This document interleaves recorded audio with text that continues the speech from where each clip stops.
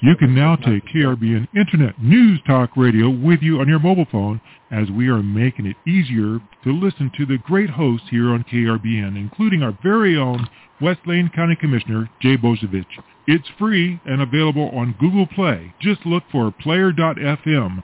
That's player.fm and search for KRBN. Live from Lane County, Oregon, it's the Boze Noze Show with your host, West Lane County Commissioner Jay Bozievich. And now, here's Jay.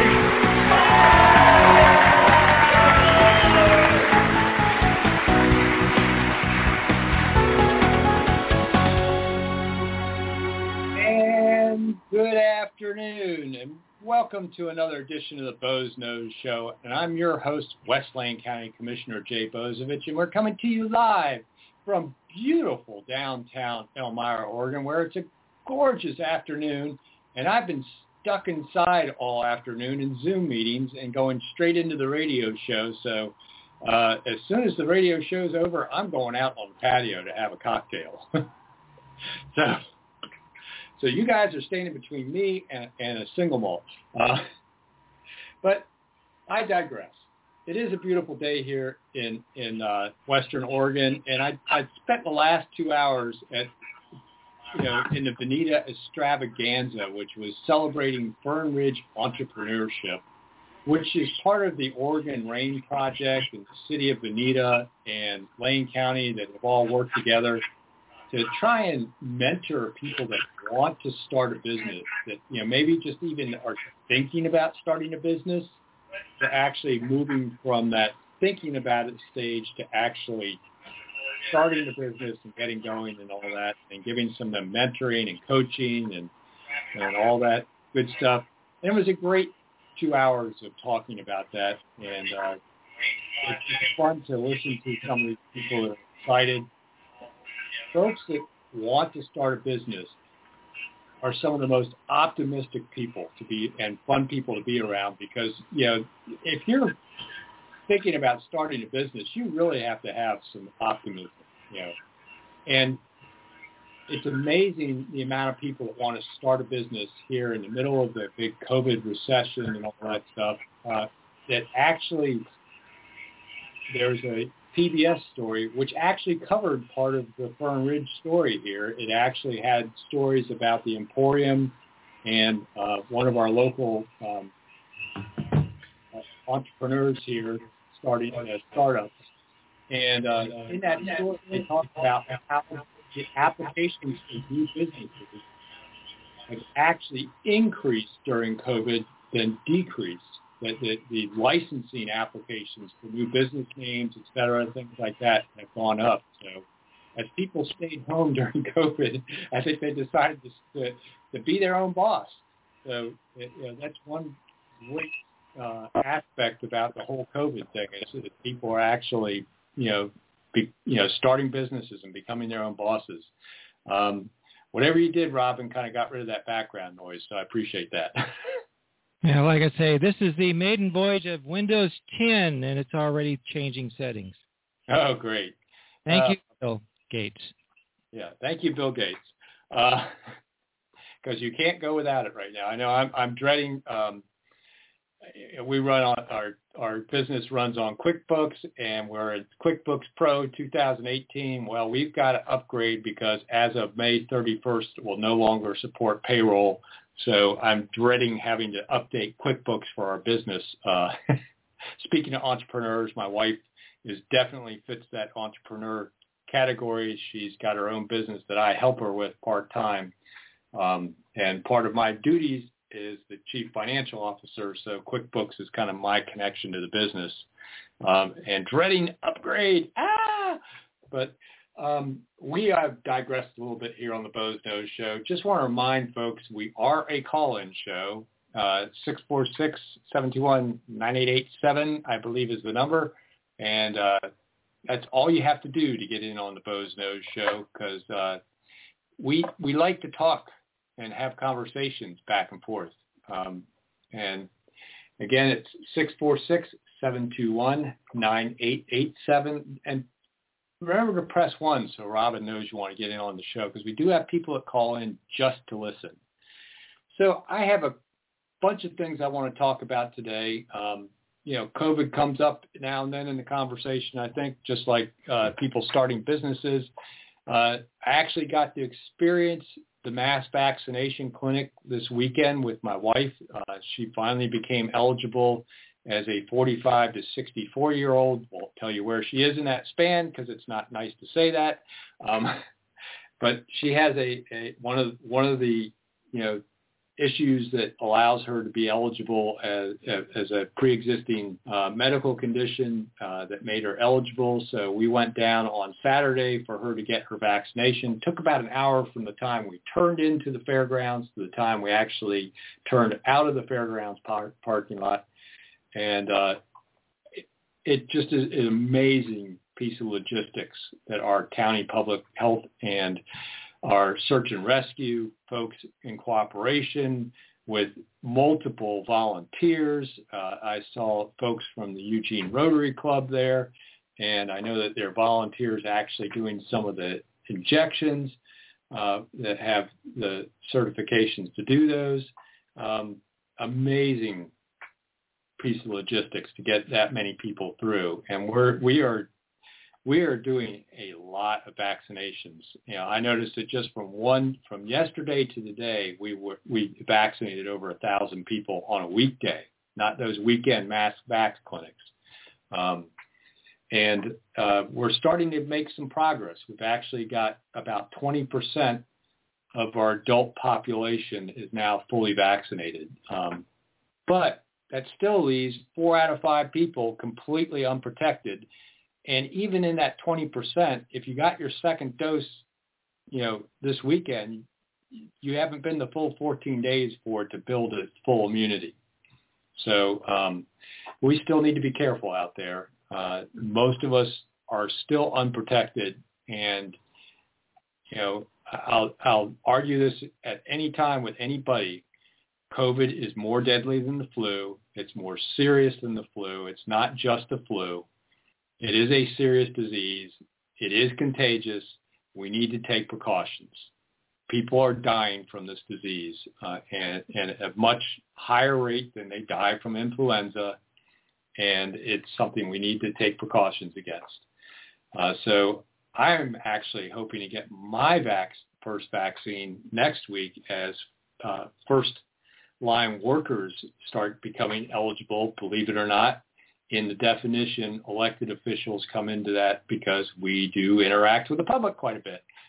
So we become eligible next week, and I'm hoping sometime to maybe get in and get my first vaccine. But as we march ahead with vaccinations and start thinking about reopening, that brings back all sorts of other stuff. And a phrase I've been starting to hear over and over and over again as some of this comes back, and part of it is in not only COVID recovery, but also in the wildfire recovery efforts. But it's actually been a phrase that started a few years back after a few natural disasters. And at first it had the meaning that you would think. Build back better was a catchphrase that started, 5 or 10 years ago after a couple of hurricanes. And the idea was, don't build back something that got destroyed so easily. Build back something that's a little stronger and try and incentivize people to do that. And it was particularly with infrastructure, the cities, don't build something back that got wiped out easily. Build back a stronger bridge or a stronger, a bigger culvert, whatever it is, build back better. And that was the original meaning. I was fine with that. But now that phrase is being used, and it's being used kind of like, we're from the government, we're here to help you. It's one of those phrases that you ought to be a little bit afraid of when you hear nowadays, because it's actually hiding an agenda. And when you hear people say it now, it's not about trying to help you build back better, because they were making a reference in economic recovery and all that stuff. What they really mean is, we want you to do what we want you to do, not what you want to do. And I've heard it used from one of my fellow commissioners all the way up to the President of the United States. And what it really comes down to is trying to steer, relief programs towards social agendas. And you're seeing it in what they're talking about in, the governors trying to steer a lot of our COVID relief to social justice type issues, and not just towards economic recovery or addressing, COVID. It's now all about trying to, right past inequities and other things. And when you talk about the infrastructure bill that they're starting to push for in Congress nationally, Build Back Better is really all about the Green New Deal. It's the new phrase for the Green New Deal. So what they really want is everything to be steered towards addressing climate in some manner, shape, or form, in what they feel is best. And in doing so, there's also social justice stuff built into that, and wealth redistribution, and that's their versions of Build Back Better. Not about let's, restore the economy, let's, help people, renew and rebuild their aging infrastructure in rural and urban areas. No, it's we want you to do projects that fit our political agenda and reward our constituency that voted us into office. So every time you hear that phrase, Build Back Better, think of, we're from the government, we want to help you. Be very afraid. I mean, locally, my fellow commissioner, after I explained very clearly how our new floodplain ordinance was going to cause problems for folks rebuilding after the Holiday Farm fire, justified voting for those new regulations, saying we want people to build back better. Be afraid.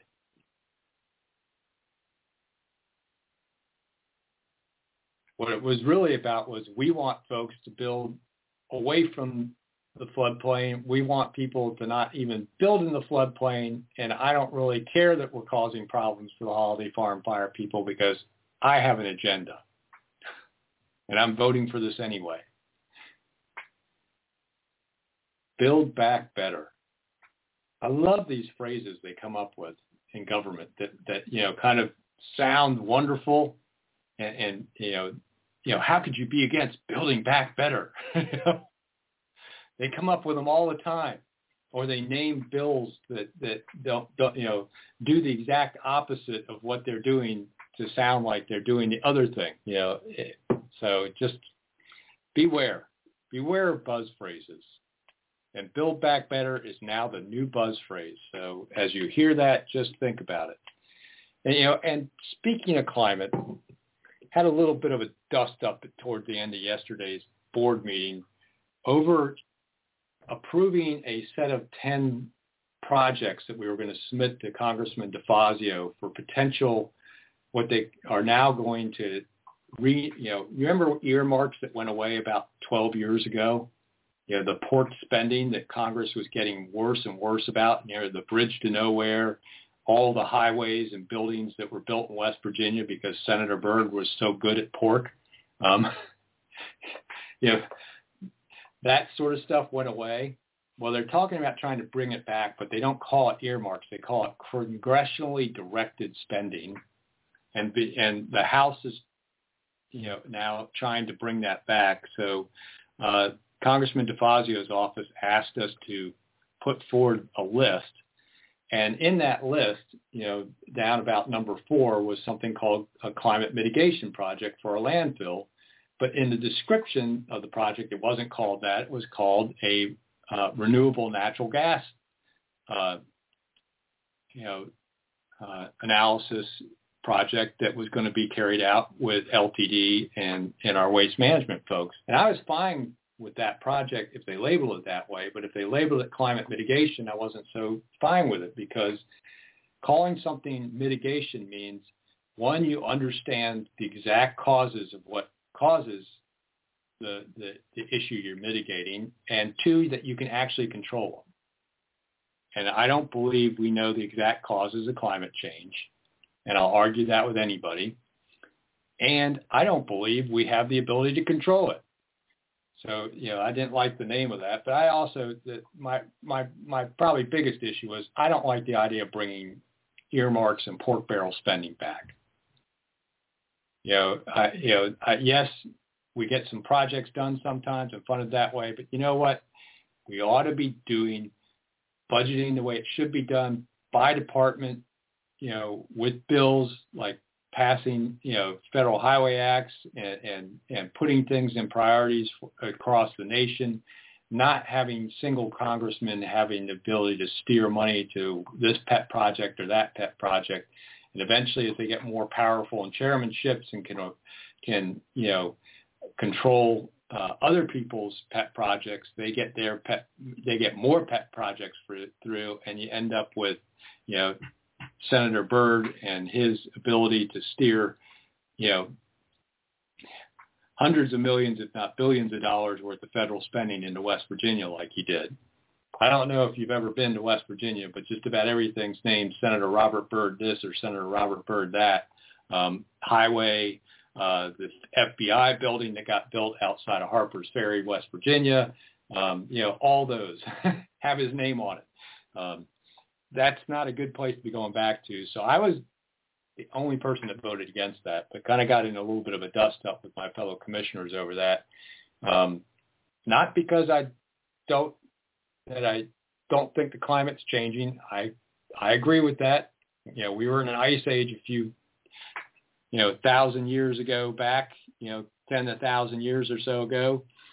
And we've been coming out of that ice age ever since, except for that small hiccup back about 1600 when we went through the little ice age.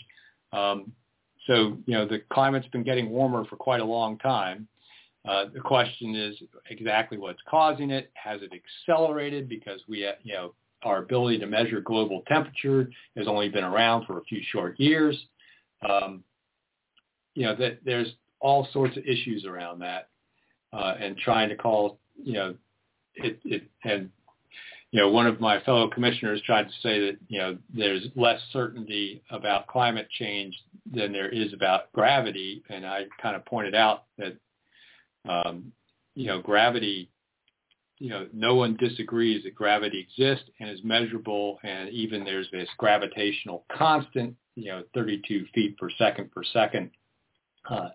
gravitational acceleration constant. It's called a constant because constant, and the law of gravity is not disputed.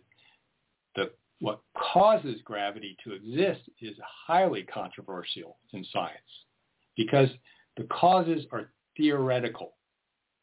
Just like the cause of climate change are theoretical and still under debate. It's not a law. There is no law of climate. There is a law of gravity. There is no climate constant that everybody agrees to. There is a gravitational constant that everybody agrees to because the physics are agreed upon and not argued. Now, why gravity exists, there's all sorts of theories about that and a lot of debate. But for some reason, debating the theories behind the causes of climate, you're not supposed to do. So, interesting topic to talk about, but we'll move on from that and build back better. I just wanted to make people aware of that phrase, though, that it's the latest buzzword. You're going to hear it a lot over the next 6 months, probably, as they work on this infrastructure bill, as they start rolling out how they're going to spend that humongous $1.9 trillion America, Rescue Act or Recovery Act. I can't ever remember the correct phrase for it. Basically, Bury America in Debt Act. Again, they always seem to name things different from what they really do. And you're going to hear, we need to use this to build back better. We're going to build back better here. Well, you better, hold on to your wallet and your liberty, because what they're saying is we're going to deny you the choice in what you're going to do because we want you to do it our way. So just a little pre-warning of a buzz phrase that you're going to start hearing a lot. But speaking of building, the Board of Commissioners had a work session this morning where we actually talked about waiving permit fees for the folks that are rebuilding after the Holiday Farm fire, and I fully support that effort. I only wish that, our board understood some of that when they were passing the new floodplain ordinance, that it was going to cost people money, and not just in permit fees, but in the fact that now that there's this new compensatory storage rule they threw in there, it was going to cause people money in engineering costs and everything else. But now we're going to have, we're going to help people out at least on the permit fee side. In addition to that, we also directed staff to move ahead with an effort to hire additional staff to move those permits faster through the system. So, hopefully they're coming back next Wednesday with another work session and actual board orders we should be able to vote on Wednesday on the 7th and get that going so people have some surety that around what their costs are going to be for reconstruction and hopefully get them moving a little bit faster through the permit process. I also asked staff to start looking into where we make decisions as Lane County on a policy basis that would actually create additional process and cost for people rebuilding. And one of those has come to light recently is the Oregon Department of Geology and Mining Industries, or better known as DOGAMI,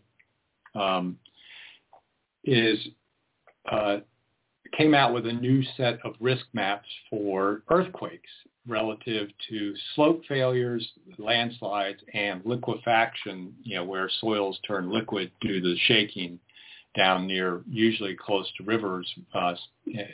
Soils that are saturated and sandy can become almost liquid during the shaking of an earthquake. Well, we've chosen as staff policy choice of, if you're in certain zones, you have to get now a geotechnical soils report showing that your construction is going to survive that hazard, or there really is no hazard that exists. Well, those soils reports are $2,000 to $5,000 each, and wouldn't you know it, now that they're suddenly being required, they're really hard to get somebody to go out and do, because they take time, and that the few companies that are qualified to do them are getting pretty well booked up.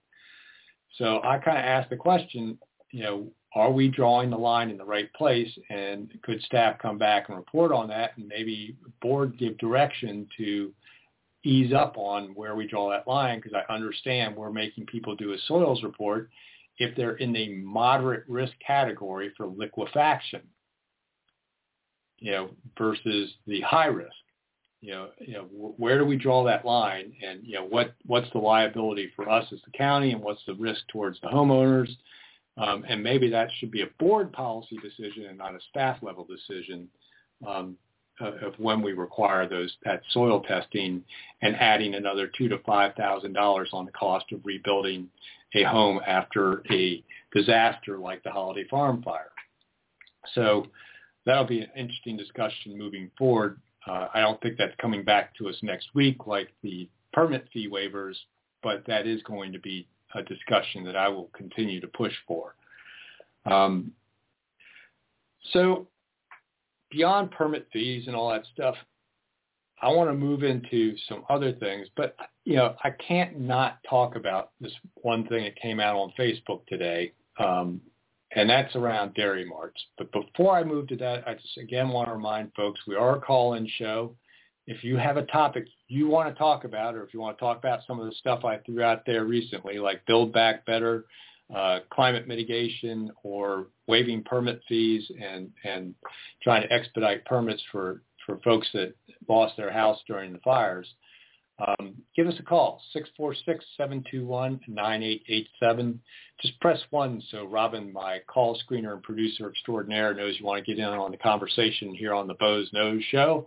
Again, that's 646-721-9887. Just press 1. So to test a new system, see if it works. Yes, please. Somebody call in. Yeah. So we are, there was a post by Dairy Mart announcing that they're closing their store on West 18th in Eugene.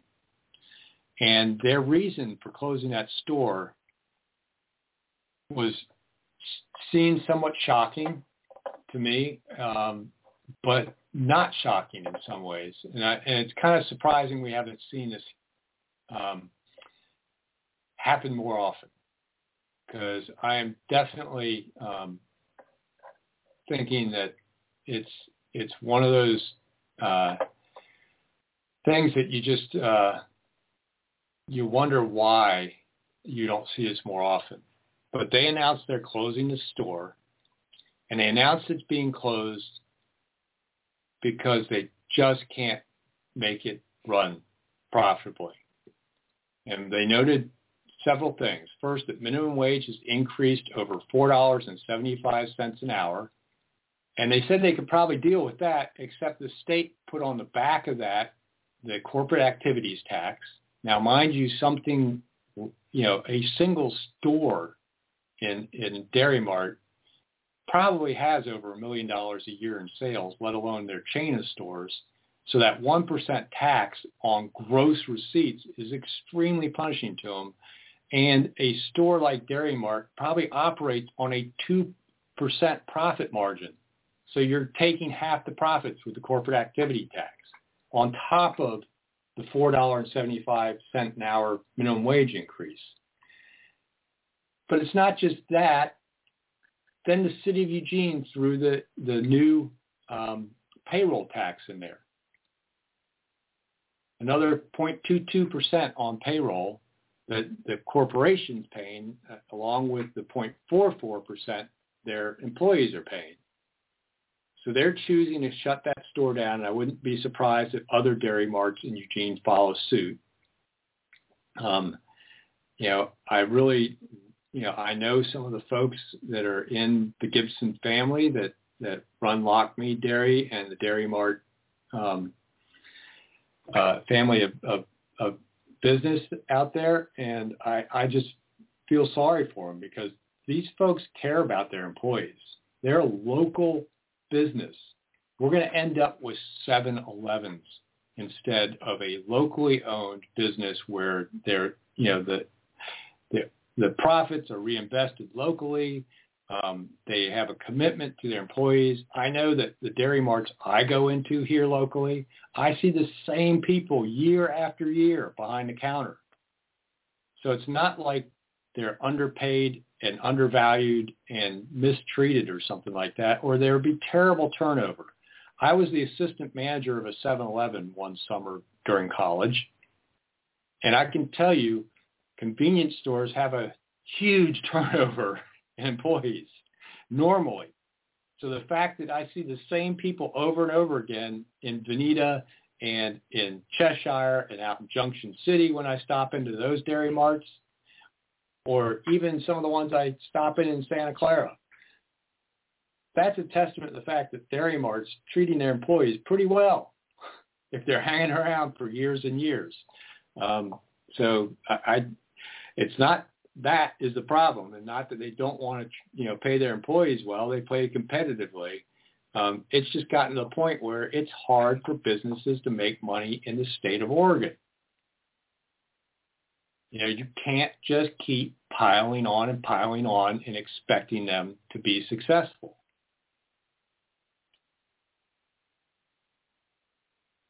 You know, and it's not just taxes and minimum wage, it's all the other things, all the other regulations they're starting to throw on businesses.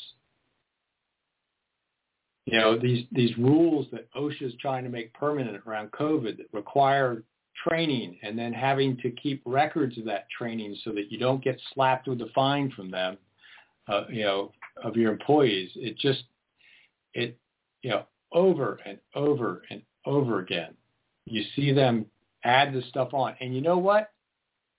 7-Eleven, that's a national chain, has a corporate staff, probably can deal with some of those regulations. But Dairy Mart, maybe not so much. You're favoring big national corporations the more burden you throw on business, regulatory and tax and everything else. So all these people that love to talk about how bad huge corporations are and Wall Street and everything else, why do you keep passing rules and regulations and taxes that make it so hard for the small local businesses to exist? And speaking of taxing, let's move on to our legislature, because, you know, part of what you're seeing is, you know, Dairy Mart's reacting to what the legislature did with minimum wage, to what they did with the corporate activity tax, and to what the city council did with the payroll tax. Can I add one thing real quick? Sure. One of the first surprises I got when I bought my business, and I forget what month it was, but congratulations, you have a personal property tax, and you got to pay a tax on the clock, the toilet paper, the front counter. Yep. And you have to file that every year by March 15th. And it's a bunch of paperwork. And, you know, there's a exemption if you have, if your property is less than something, but you still got to file that thing. Yeah, I was very surprised. You know, I said toilet paper, and somebody may think I'm kidding. I actually was not kidding about that. No, you really, toilet paper, paper towels, you know, if you've got cleaning supplies stored that you haven't opened yet, that all counts as personal property, business property. You know, so you think about a retail store that's got inventory, that counts in personal property. You know, yeah. if you've got stuff in a warehouse waiting to go out to your retail stores, that's personal property.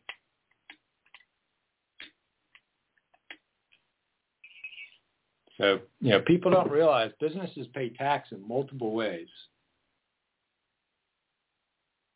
And thinking that they're not paying their fair share somehow or another, getting by, or there's some fat cat, you know, it just, I don't get the demonization of people that are employing others and providing a service to our community, and a service that people are willing to, you know, trade the fruits of their labor in the form of cash to buy.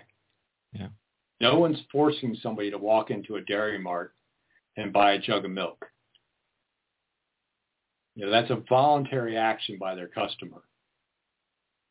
And in exchange for that, you know, Dairy Mart provides that milk to that customer, and in a location that's convenient, sometimes in a location that has a drive-up window, which the West 18th location had. And it was really convenient. I noted one person that posted on the site, you know, how convenient that was, having toddlers to not have to get out of the car to pick up something quick that they forgot or just needed and wasn't worth going to a full grocery shop. You know, that's convenience store. That's sort of the definition. But, you know, people were willing to voluntarily exchange the fruits of their labor for that convenience.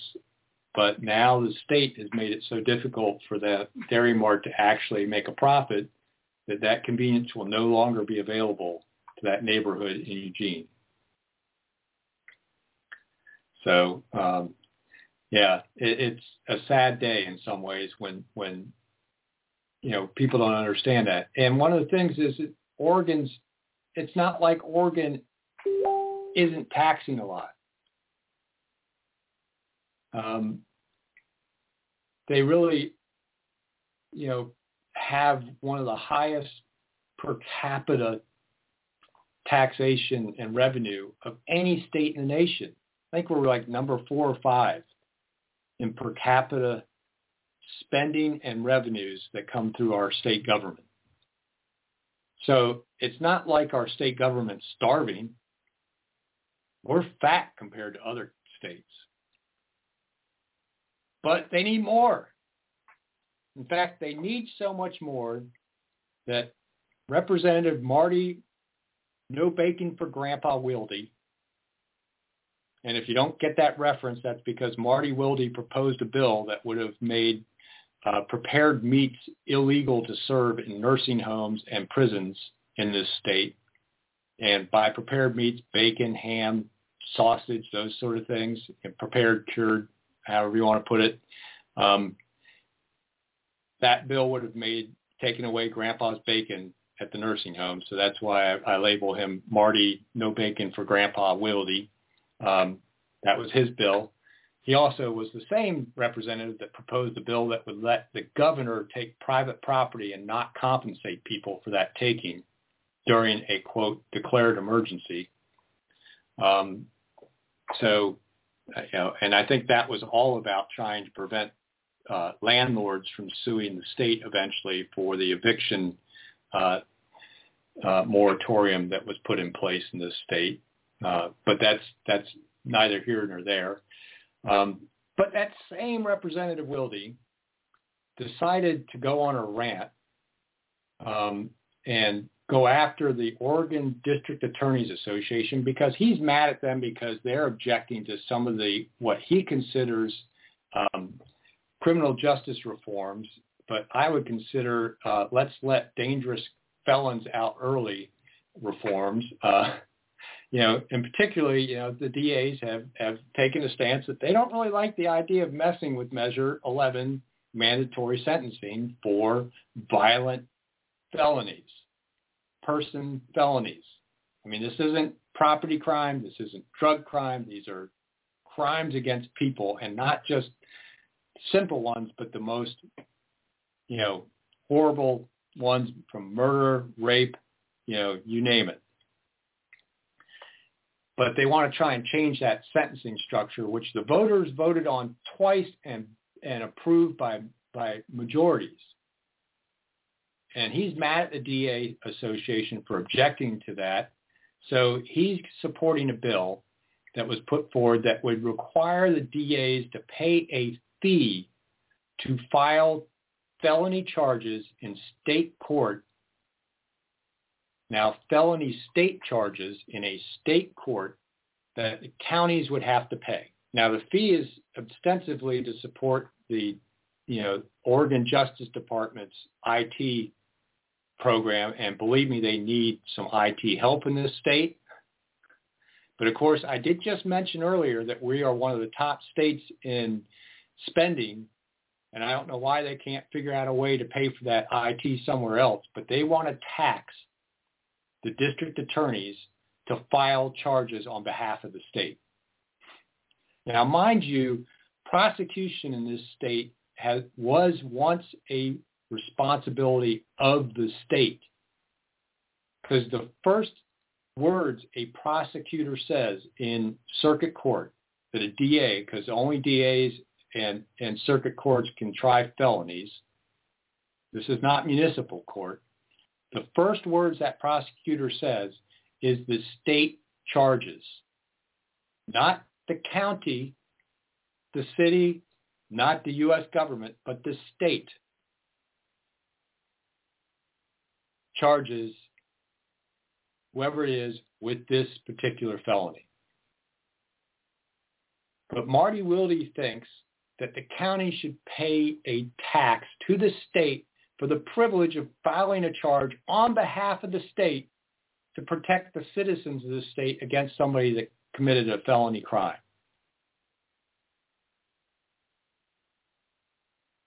because he's mad at the DAs for not just rolling over and agreeing to lowering the sentences for rapists, murderers, and other violent felons. Something that the voters in this state approved twice.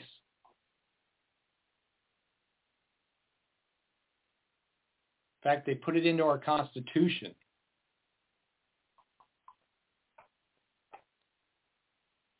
But, you know, if you're willing to take bacon away from grandpa, private property away from citizens without compensation, I guess you're willing to tax counties to file charges on behalf of the state. Even though counties are already paying subsidies on DAs, elected DAs' salaries, and pay for all the rest of the operation of the district attorney's office. The state pays a small portion of the DA's salary, and everything else in the DA's offices, all the assistant district attorneys, the secretaries, the paper they use, Lane County pays for that.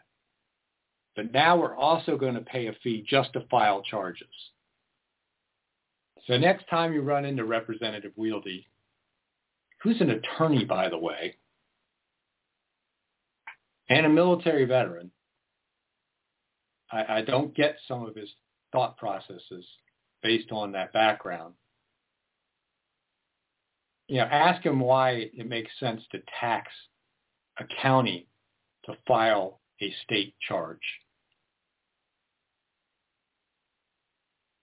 And the legislature's not done there. Now they're going after, you thought it was bad that, Dairy Mart's having to close the store because of taxation and rules and everything else that's making it difficult for them to exist and make a profit. Now they're going to go after your mortgage interest deductions. There is an effort to eliminate the mortgage interest deduction on your state tax filings. And if, your state income tax, that nice 9% state income tax, one of the, the highest in the nation, is, bad enough as it is, now they're going to make you pay tax on your mortgage interest. And there are a couple different bills about this. One of them was going to go the whole way and eliminate all mortgage interest deduction. But the one that they really are trying to get through, it's kind of like they throw one in there to scare the hell out of everybody. And then the second one they have in there is about, quote, second homes. Now, mind you, a lot of the homes up the McKenzie that burned down would be considered second homes. And if the folks rebuilding those can't deduct the mortgage on the loan it takes for them to rebuild, or the mortgage they actually are paying on for a pile of ashes, that's going to cause some problems. And ultimately, it's going to really cause problems for some of the local service districts out in that area. When you look at the Rainbow Fire District, their tax base literally burnt to the ground. And they are going to be in a world of hurt in the next couple of years as people have their tax bills reduced to just the base value of the land versus the improvements on it. They're going to have difficulty surviving as a fire district because their revenues are going to go, right through the floor. Now, mind you, those folks that have second homes up there, if they rebuild those homes because they know they can get a mortgage interest deduction from their state taxes, that adds back that value. And the faster we can get those folks to rebuild, it's one of the reasons why I support waiving the permit fees and trying to hire the staff to get them through the permit process quickly, the quicker that tax base gets rebuilt for those local districts like the Rainbow Fire District. Some of our geniuses up there at the state just don't think the state can survive on the huge amount of revenue they already get. The corporate activities tax wasn't enough for them. The statewide transit tax wasn't enough for them. the raise in the gas taxes they've done, everything they've done in the past to increase our tax bills hasn't been enough. Now they want to take away your mortgage interest deduction. And secondary to that, second homes, what people don't understand is RVs can qualify as a second home. Under the federal IRS rules, if it has a toilet, a kitchen, and sleeping quarters, it's a home. So quite often people deduct the interest on their RV loans from their federal and state taxes, income taxes. Now, how much of Oregon's economy is wrapped up in the RV business? And just think about Lane County alone, Coburg and Junction City. How many RV dealerships and manufacturers do we have? And we're going to start taking away the ability for people to, get a tax break for buying one of those rather expensive homes on wheels. The state just needs more money. Not sure where they're going, but that's just, where they are. So, it just amazes me that when is enough enough? But we're going to build back better. Oh my. Well, I'm going to pause for a minute and just remind folks we are a call-in show. We do have about 10 minutes or so left in the program here, and you can reach us at 646-721-9887. Just press 1 so we know you want to get in on the conversation here on the Boze Noze Show. Again, 646-721-9887. Just press 1, and that lets us know you want to actually get in and have a conversation. We'll talk about anything you want to talk about, either something I've talked about on the show today, something previously, something else entirely you want to talk about. We can talk about our local entrepreneurial environment. Try and say that 10 times fast, or we can talk about climate stuff. We can talk about taxes, talk about Build Back Better, or whatever. We can talk about my poodles if you want to, or the fact that I'm going to escape out to the exterior shortly after the show and enjoy an adult beverage. And hopefully maybe you'll have the ability to do that also. But, that's really what this show is all about, is try and have a conversation. And one of the things I do this show for is it puts me available to the public, and not where you get 3 minutes to talk at me like we do in our public comment of a board meeting.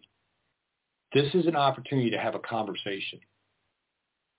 Every Wednesday at 4 o'clock, I come on for an hour, and one of the great things about internet radio is if I'm in the middle of a conversation at 5, we don't have to end the show. Robin actually books the show out for an hour and a half just in case we have situations like that, and we've done that before, where we kept somebody over for a good 10 or 15 minutes to finish a conversation. You have an opportunity, as a Lane County resident or a resident of Oregon, to talk to an elected official who's, a little bit more tuned in. One of the things I was explaining this to somebody the other day, as I got a chance to speak to the Mackenzie Business Association, which is the kind of the Chamber of Commerce for upriver where the Holiday Farm fire was. And as I was talking to them, they were asking about, how to get in contact with me, and, would I be okay if people contacted me to try and find out how to do things, how to get, which legislature they should be talking about, which issue. And I explained to them, one of my jobs as an elected official is like a concierge. Because I'm immersed in this on a daily basis, I know more about how county government, city government, and state government and federal government work than almost anybody that's out there in the general public. So this is an opportunity for folks, even if you're not a Lane County resident, to call in and talk to somebody that has that concierge knowledge of government. And if you're looking for how to navigate the system or want some suggestions on where to contact the system and apply pressure, or if you have a question, even if I can't answer it, I may be able to look it up and answer it later in the show or get back to you by email. And I spend a lot of my day just playing that role as a concierge, connecting people with the people that can give them the answer they need, get the information to them, or get the service done. Where I've helped people sign up for getting vaccines to finding out about getting tested for COVID. I've advocated on behalf of businesses around some of the restrictions that shouldn't have been put in place. Little things like that, whether it's a permit question on building stuff, or it's a question on, how do I get help for my business?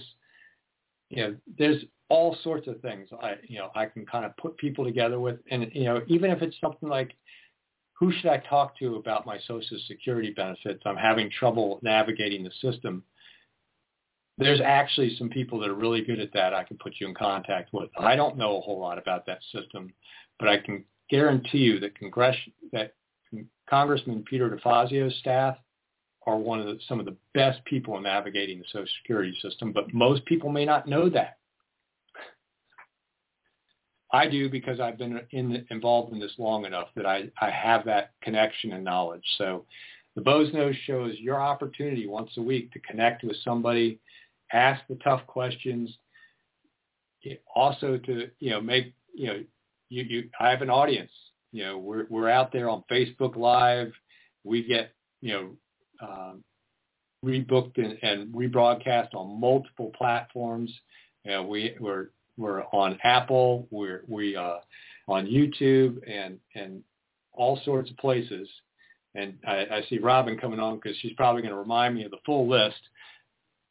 You can come on and you have an audience. You have it. I'm giving you a microphone to speak to a larger audience too. So there's that benefit of calling into the Bo's Nose Show. So give us the list, Robin. How many different platforms are we on?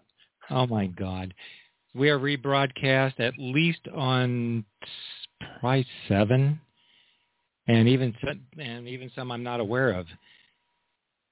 Yeah.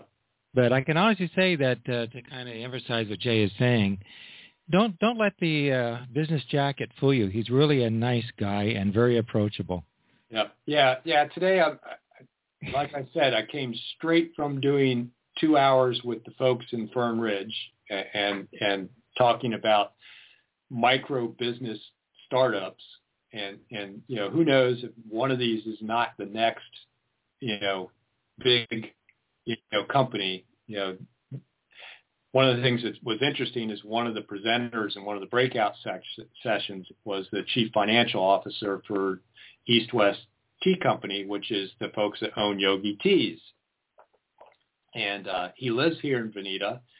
And, of course, their big building is practically in Veneta, out on the west end of Eugene. Yogi Teas hasn't been around a long time. It's a fairly young company that started right here locally and has become a huge company. He put up some statistics. It was billions of tea bags they produced last year. They have a factory in Italy and one here in Eugene.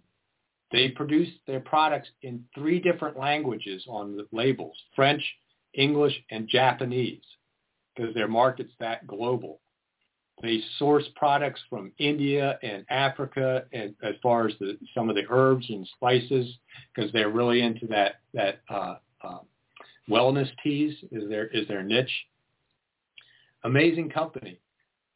Maybe one of those little companies that was doing the rapid fire pitches today in our Veneta Extravaganza event, maybe the next Yogi Teas, where they've got a building the size, of that building there on the west edge of Eugene, and hundreds of employees and, millions of dollars of annual revenues. And, that's the exciting part, is talking with those people that, that's got to be in the back of their mind. One day they may be the big business, and maybe they never intend to be, but they'll be their own boss and maybe hire a few more people, provide a product that people are willing to voluntarily part with the fruits of their labor to purchase. That's what I love about the capitalist system. Well, there also, if you go back to the granola side of it, how it started is an amazing success story as well. Yes. Yeah. They're just a great company. And you know what his breakout session was particularly about sustainability in business and what they're doing on the kind of moral responsibility side of running a business. And one of the things he was mostly talking about some of the things they're doing in Africa and India to kind of support, these, basically third world economies to be more environmentally sensitive and develop their products in a environmentally good way, and grow stuff in environmentally sensitive ways. And I knew from my experience that they have a connection with Pearl Buck Center. And in the chat, I said, I really appreciate your work with the Pearl Buck Center. How's that going during COVID? And he talked about that. They actually utilize, and if folks aren't familiar with Pearl Buck Center, it's a nonprofit business that helps connect, folks with various disabilities and with jobs, and as well as they also have a preschool for parents that have disability, the children of parents that have disabilities, lots of services. But the folks at East West Tea Company utilize their labor to do some custom packaging for them, and it's just, just one piece of what a great story that is of a local company, not only just, employing people and generating economic activity, but also giving back to the community and how they do it. So it was really a good event, the Veneta extravaganza, and great to hear from him. But it's just also thinking about those folks that may one day be the next Yogi T. Yeah. Hey. You're going to do that, then it's been one of those days. I got something for you to well, let's put it this way, folks. I tease him a lot. Yeah. So let's see what we can...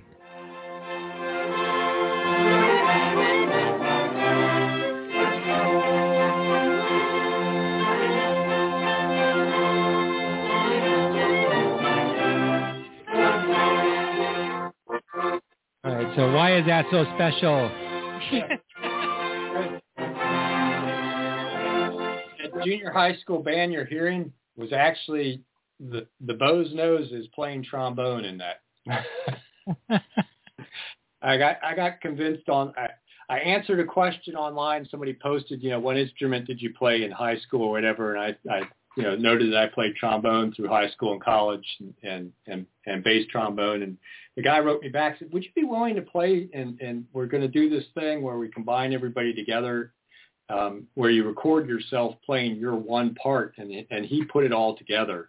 He did a great job. That you can't hear how bad I play because I hadn't picked up my horn in 15 years, and my was terrible. So I'm glad I'm not isolated, but that was fun to do, and I really appreciate Rob Hendrickson that put that together, and it was fun. And it was a celebration of 1 year of COVID, and that is Spring from the Four Seasons by Vivaldi. Done quite well, too, I must add. Yep. Well, thank you for listening today. I'm not going to stick around long today because I am bolted to the outside while we still got some good weather because you got expansion weather because in 5 minutes it's going to be back to winter. I hope everybody enjoyed today's show, and we'll be back next week with another edition of the Boze Noze Show, coming to you live from beautiful downtown Elmira. Have a great week.